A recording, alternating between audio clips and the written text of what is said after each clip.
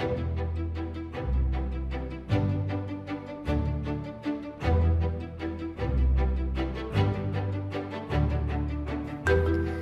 and welcome to the latest edition of the Cambridge Update, recorded on June 30th, 2020. My name is Sonia Mahadio, and I'm the Director of Investment Communications at Cambridge Global Asset Management.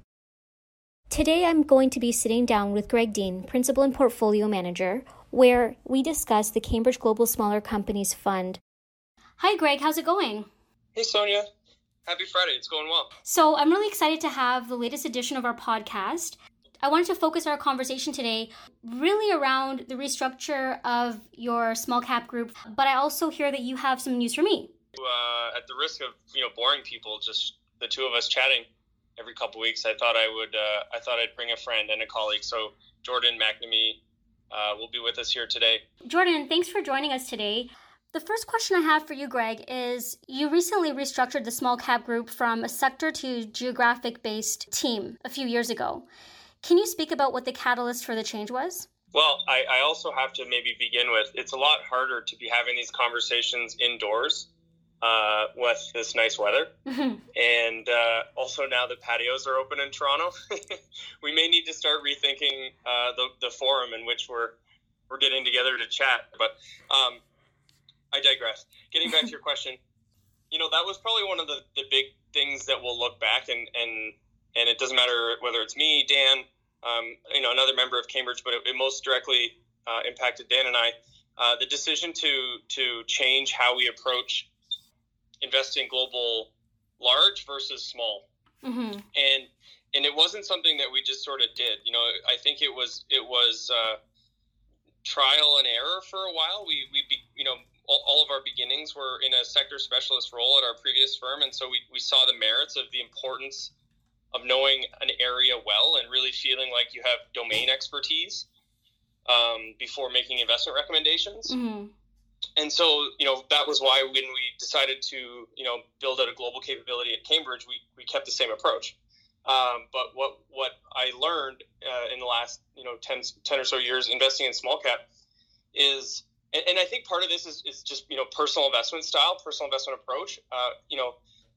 Investing is local. You need to see it, you need to touch it, you need to feel it.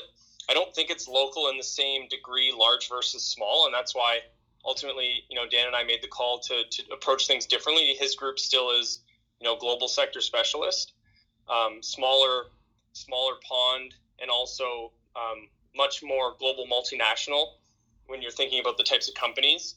And I'm sure Jordan will touch on that because he came from the global sector specialist model within TMT for us.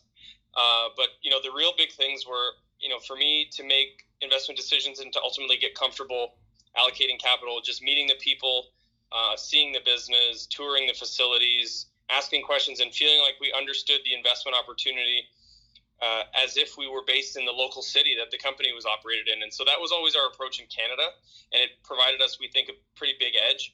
Investing like a local doesn't mean you have to be local. We get on planes, and I think I stopped counting during COVID, but obviously the number hasn't changed. But I think, when I graduated, I'd been to 2 countries, Canada and the U.S., and today I've been to close to 30 countries. So you get out and you see stuff, and it's become critical. And we all have countless examples on how it, gave us incremental insight or incremental conviction. And so it's just part of the DNA of how we invest. And so, the decision to go local with the small cap team and regional has played out very well, as well or better as I could have expected through this tough period. But definitely was a shift from how we had been approaching things. Got it. It totally makes a lot of sense. I've got Jordan McNamee with me today. Not with me, obviously, because we're still practicing socially distancing on the team.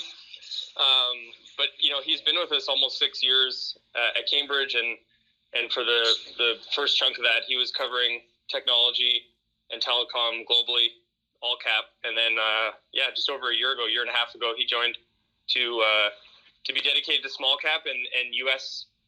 Small cap at that. So it's been fun.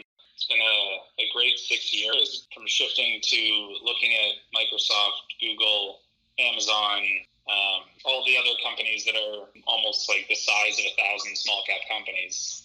It definitely made a lot of sense for us to focus within our respective areas, and then having the geographic focus and a generalist model is, I think, more aligned with what we're trying to do within small cap. So it's been really good. Like, at the end of the day, when you're doing large cap research, filtering is like a lot less important because there's just not that many rocks. Very, very different process between large cap and small cap. I want to touch a little bit more about that. How has the transition been for you? It's been a lot of fun. When you're covering small caps and large caps in one specific sector, you end up having to do a bit of a different job for each respective area because there's just so many rocks to flip over in small cap versus large cap there isn't. So it's like, it can be challenging to be a large cap and a small cap analyst. Like, it's just a more challenging job.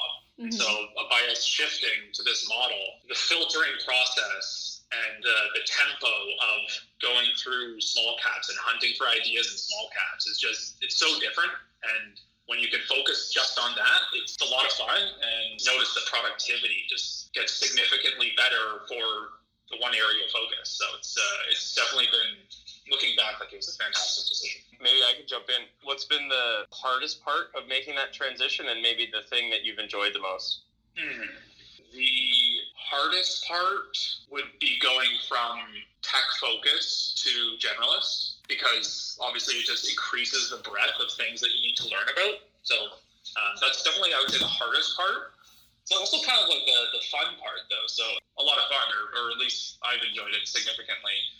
And then just like having focus on like a very defined lane, which is like US small caps with our very specific process for filtering and going through companies. It just really increases your productivity, and just outcomes are better, in my opinion. Like, that has probably been the most rewarding element for me, is just feeling like we're just running a machine in our respective areas. And Greg, a question for you based on that is, how do the three analysts collaborate amongst each other, and how do they all add ideas to the portfolio?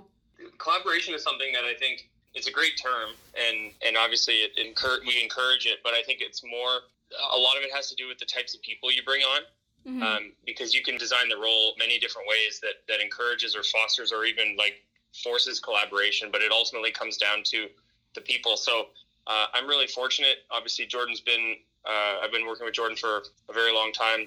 And then when we added two other members to the team, Artie Phillips back in 2019 and Alex Simotas, who joined us this year as a full-time, but he was with us last year as an intern.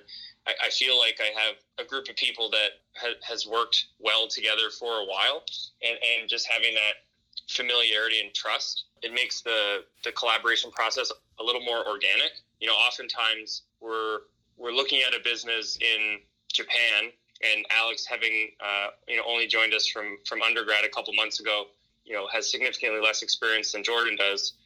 So if it's an IT service company that's based in Japan, at this point, Jordan doesn't have, tremendous insight into IT service in Japan, but he's looked at, dozens of IT service companies elsewhere.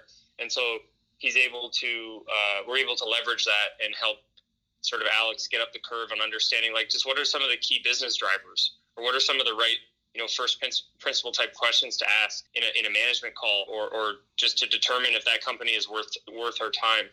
So we don't have like prescribed requirements in terms of collaboration, but Alex knows that Asia Pac is the region that he's in charge of, sourcing and providing ideas from, and same with Artie in Europe and Jordan in the US. And so because investing is local, as I talked about earlier, but also global, from the standpoint of you can take an idea, and we've done this before, we always talk about how did we find AMA Group? Well, we did a global search for collision repair centers because we'd had such phenomenal experience uncovering Boyd here in Canada, and said, well, where else in the world is there another business with a similar market structure and a growth profile with M&A potential? And so you go to Australia and you find another one. So the collaboration is very organic. Would you add anything, Jordan? I think just emphasizing on the collaboration of our whole team kind of working towards the common goal of the Global Smaller Companies Fund is just the biggest emphasis, and the most important element, I think, is why our collaboration is so strong, is that we have immense focus towards the same thing. So each person in their respective geography really cares about how each different person is doing it. It's not like siloed from the standpoint that I'm up in the U.S. and I never talk with Artie, and my only touch point is Greg. Mm-hmm. We're all working very much together and care about the overarching goal of the Global Smaller Companies Fund. And so we still have like a really strong team dynamic. Yeah. And, actually that's kind of leading into the next question that I have is, how do you run, and this is the question for both Greg as a portfolio manager, but you, Jordan, as well as an analyst, is like, how do you run a successful global smaller companies strategy while we're in a pandemic? How has that changed your conversations with management teams and even just working together? Jordan, maybe I'll start with you and then Greg can give his thoughts afterwards. How has it changed? I wouldn't say like the core structure of what we're doing has changed in any sort of way. I guess it's increased the frequency of talking to management teams for the initial several months of when this all unfolded to better understand what the dislocations and impacts would be to companies that we own as well as companies that we don't own. So that was definitely a pretty significant change. But in terms of like today, I would say just continuously focusing on what we're doing, which is just trying to find the companies which are within our lane, strong cash generators, return on capital businesses that have strong growth opportunities for good prices. I'd probably add that I agree. Our process, the one thing that I if I'm being honest, I'd say we have relaxed is just the requirement to have met on the business premise of whichever company we're looking at before investing. Mm-hmm. I can think of a few situations where we weren't able to do that. But that being said, it isn't that many relative to how many stocks we bought, how many businesses we bought, because a lot of the companies that we were able to successfully execute on in the last 3 or 4 months have been work in process for a while. And so either that work was done in the fall or last year. A recent addition to the portfolio was actually something that Jordan initiated on in 2019. And had the chance to meet with them back when that was possible. And I think I talked about Delata, but it's a great example. I was in Dublin 2 years ago, met them, toured a number of their hotels, and had been following management for over 5 years. So the opportunity presented in March to make that a holding in the fund for the first time, based on price and the circumstances at the time. But it wasn't like we were starting from scratch. Mm-hmm. That's the whole point of having a watch list. That's the whole point of sometimes covering and following a company. But just, you've had to do all the work, and it's uncomfortable sometimes to do all that work and then not, make a purchase. But you're just patient and disciplined. Another example would be like Floor & Decor. Alex actually looked at it for us as an intern last summer. So we screened it, did the work, talked to the company. Ultimately it became Jordan's responsibility as he oversees the U.S. And it reached a level, and Jordan completed the work in a timely way, so we were able to make it an investment, but it sat on our watch list for a year. So that's the type of thing that I think we've been able to leverage. If we're still working from home or remotely in 6 months, I can assure everyone that our working process isn't that big. We're going to complete the things we've been working on and following, and at that point probably need to revisit other things that we might need to tweak. But, to Jordan's point, there's been no deviation from what we're looking for in a business, our return hurdles, the importance of the key drivers for us, which is always, cash flow per share growth, low leverage, high insider ownership, things like that. Like, none of those principles have changed. We've just had to maybe be a little more flexible with when and how we interact with the companies. Mm-hmm. Jordan, I want to switch my focus to you as the U.S. small cap analyst for the team. It's a question that I tend to ask Greg a lot. What are you losing sleep over these days? Work-related, clearly. Netflix doesn't count. I would say just what the duration of the COVID impacts will be on the consumer is probably what I'd be losing sleep over the most. And I guess I'll give an example of like what I mean by that, so it's more clear. Mm-hmm. Clearly, since this has happened, there's been some businesses that have had significant benefits and some that have had significant challenges. So if we look at like some companies that have had significant benefits, let's take food delivery. Obviously, since people have been locked in their house, they've had to do more food delivery. And that's been a big accelerating driver for all the businesses in food delivery, like one of our positions, Takeaway.com, which has been a good thing. Although this is like a pull forward, presumably, and it's all good things for this market, are we just going to give this back next year? Or is it actually a permanent acceleration in some of these markets? At the end of the day, this is why the importance of like our risk reward frameworks and just making sure that we're not assuming best case scenarios as our base case. But I'd say like that's probably an area where I'm thinking about the most. I don't want to say losing sleep. Is 2021, are we in 2021 just going to be talking about how all of the benefits of 2020 for some of these beneficiaries is just now kind of like a really tough comp, and it was just a one-time element when the market today is kind of extrapolating that all these beneficiaries are going to be beneficiaries for a really long time. Mm-hmm. And maybe they are. Maybe consumer behaviors change for like 3 years. Who knows? I don't know. But I would say that's like just something that I'm thinking more about. Definitely a very good point. And so, Greg, my last question for you, let's close here, is there anything that clients are missing out on that's on your radar and that you think clients should be aware of? It's a loaded question. So many worries on our mind at all times. We talk about being professional worriers, paid to worry, but it's not a bad thing because there's always sort of a balance.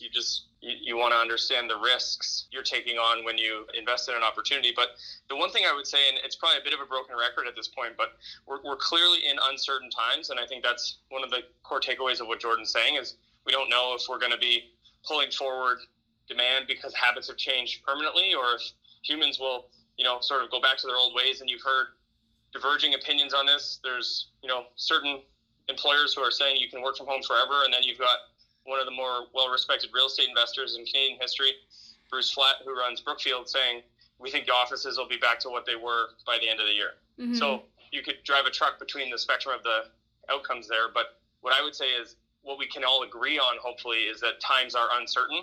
We don't know exactly how things are going to unfold and for how long they're going to be dislocated. But that's totally okay. And I think what we're trying to do is make sure we don't magnify that uncertainty by taking on unnecessary leverage. Mm-hmm. And I think when I look at a lot of benchmarks, a lot of indices, a lot of companies in those benchmarks and indices, they have just tons of debt. And it hasn't really been an issue. In many cases, it's actually been a big positive because interest costs are so low. So they've been rewarded to borrow at lower rates and borrow more. And I think that that's the thing sitting in front of all of us, probably for a lot of people personally, and then also in their portfolios and savings, is just there's a lot of leverage that will multiply in this uncertain environment.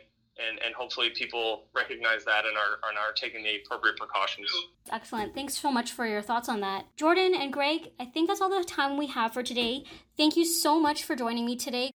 Jordan, a special thanks for you to be our special guest on the podcast this week. And I look forward to talking to you both in the near future. Thanks, Sonia, and it was great to have you on today, Jordan. Yeah, enjoyed it. Thanks a lot.